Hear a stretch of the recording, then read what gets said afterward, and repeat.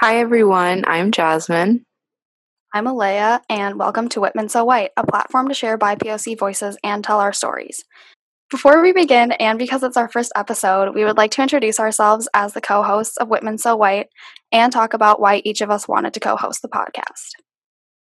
So again, my name is Jasmine. My pronouns are she, they. I'm a rising junior. I'm a politics major and I'm from Houston, Texas.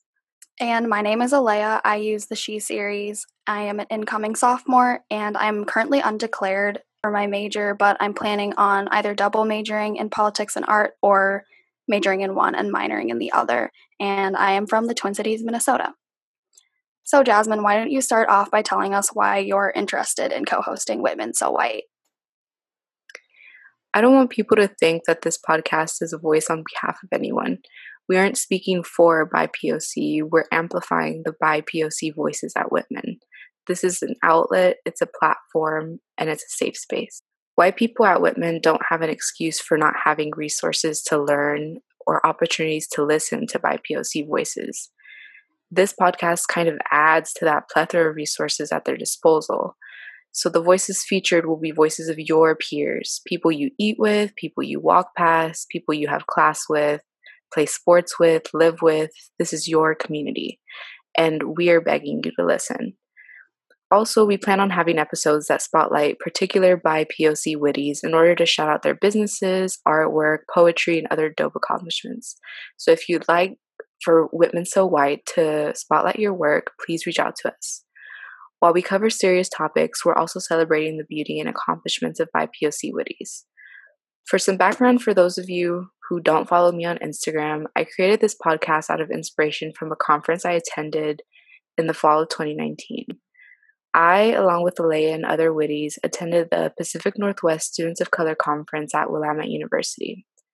One of the events that they spoke about was their Willamette So White event that celebrated POC voices, and that was a POC only event. So, with a huge thanks to the POC at Willamette who hosted us last year, and a huge thanks to the Intercultural Center for funding our trip to the conference, Whitman So White is a project I'm proud to work on with Alea. With that being said, we welcome everyone to listen and give us feedback. Share this podcast, support those who appear in our podcast while also supporting every single BIPOC at Whitman. So, what about you, Alea? Yeah, as Jasmine was saying, I also want a function of Whitman So White to be an outlet for historically underrepresented voices so they can be heard and feel heard. Amplification is my personal interest in this podcast. And I think a lot of people within the BIPOC community, as well as outside of it, are interested in building a consciousness around different experiences. I hope that Whitman So White is an outlet for listeners and people who participate in the episodes to gain awareness and empathy for one another. I think this is especially important between BIPOC affinities, and hopefully we'll also be able to gain some allies outside of the BIPOC community who listen to this podcast. I think there is always a risk of being accused of exclusion when forming affinities or amplifying voices that do not get as much attention or recognition, especially in regards to topics of race.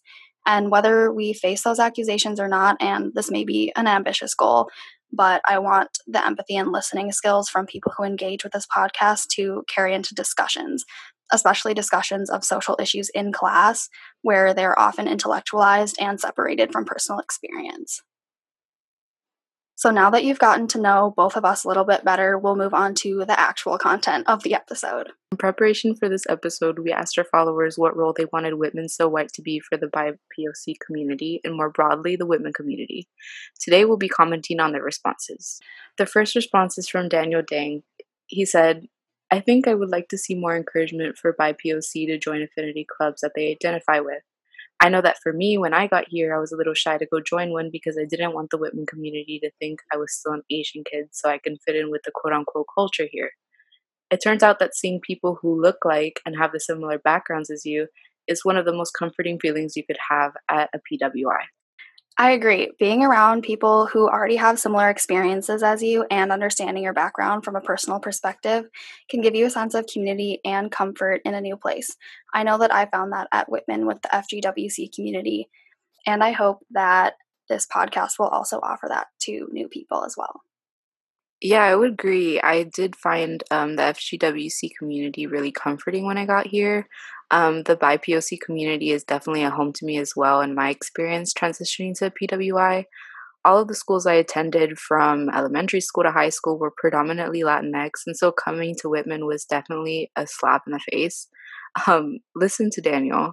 So our next response was from Vic Diaz. They said, force Whitman to cease the policing and surveillance of BIPOC students, force them to tear down the colonizer statue, and change the entirety of their school. Yeah, I'm constantly confused over why people have such a deep relationship or attachment to Confederate or colonizer statues.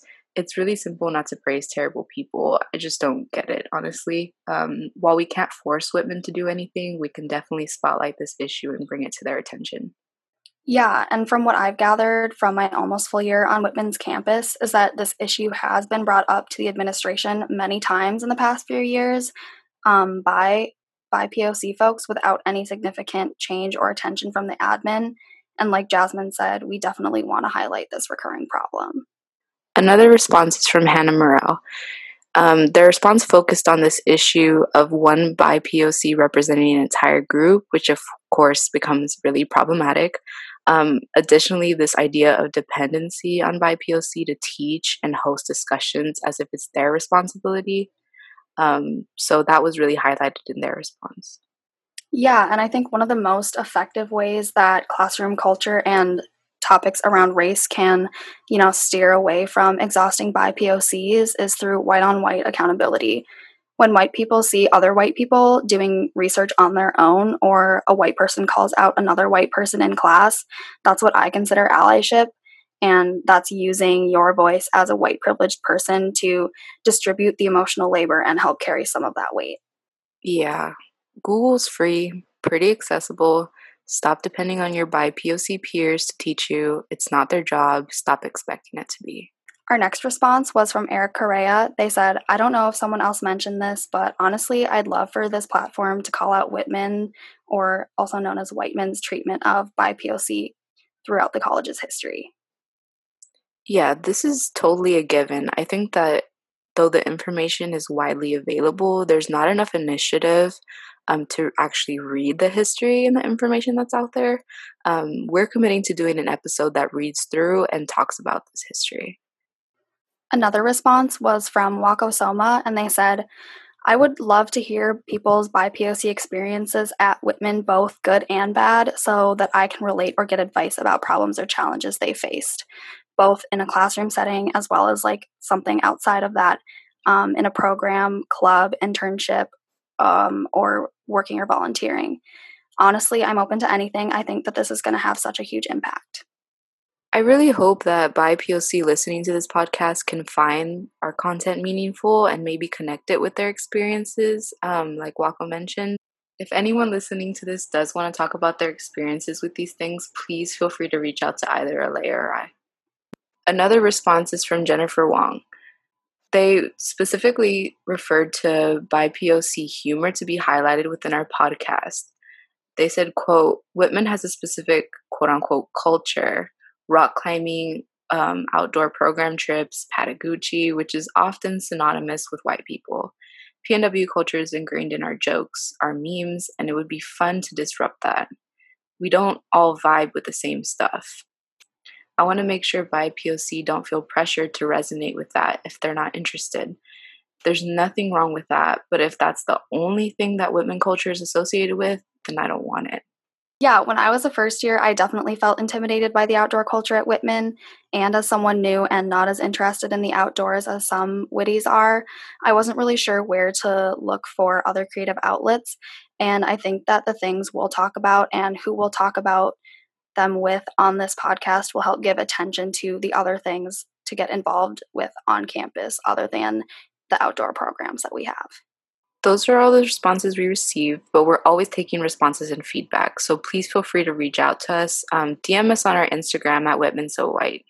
That's all the content that we have for you today, and we want to thank everyone who responded with their input. Lastly, we wanted to announce that a new episode of Whitman So White will be released every Monday. You can stream Whitman So White on Spotify, Apple Podcasts, Google Podcasts, Breaker, Pocket Casts, and Radio Public. We hope that this episode left you with something to think about, and we'll be back next week with a new episode of Whitman So White.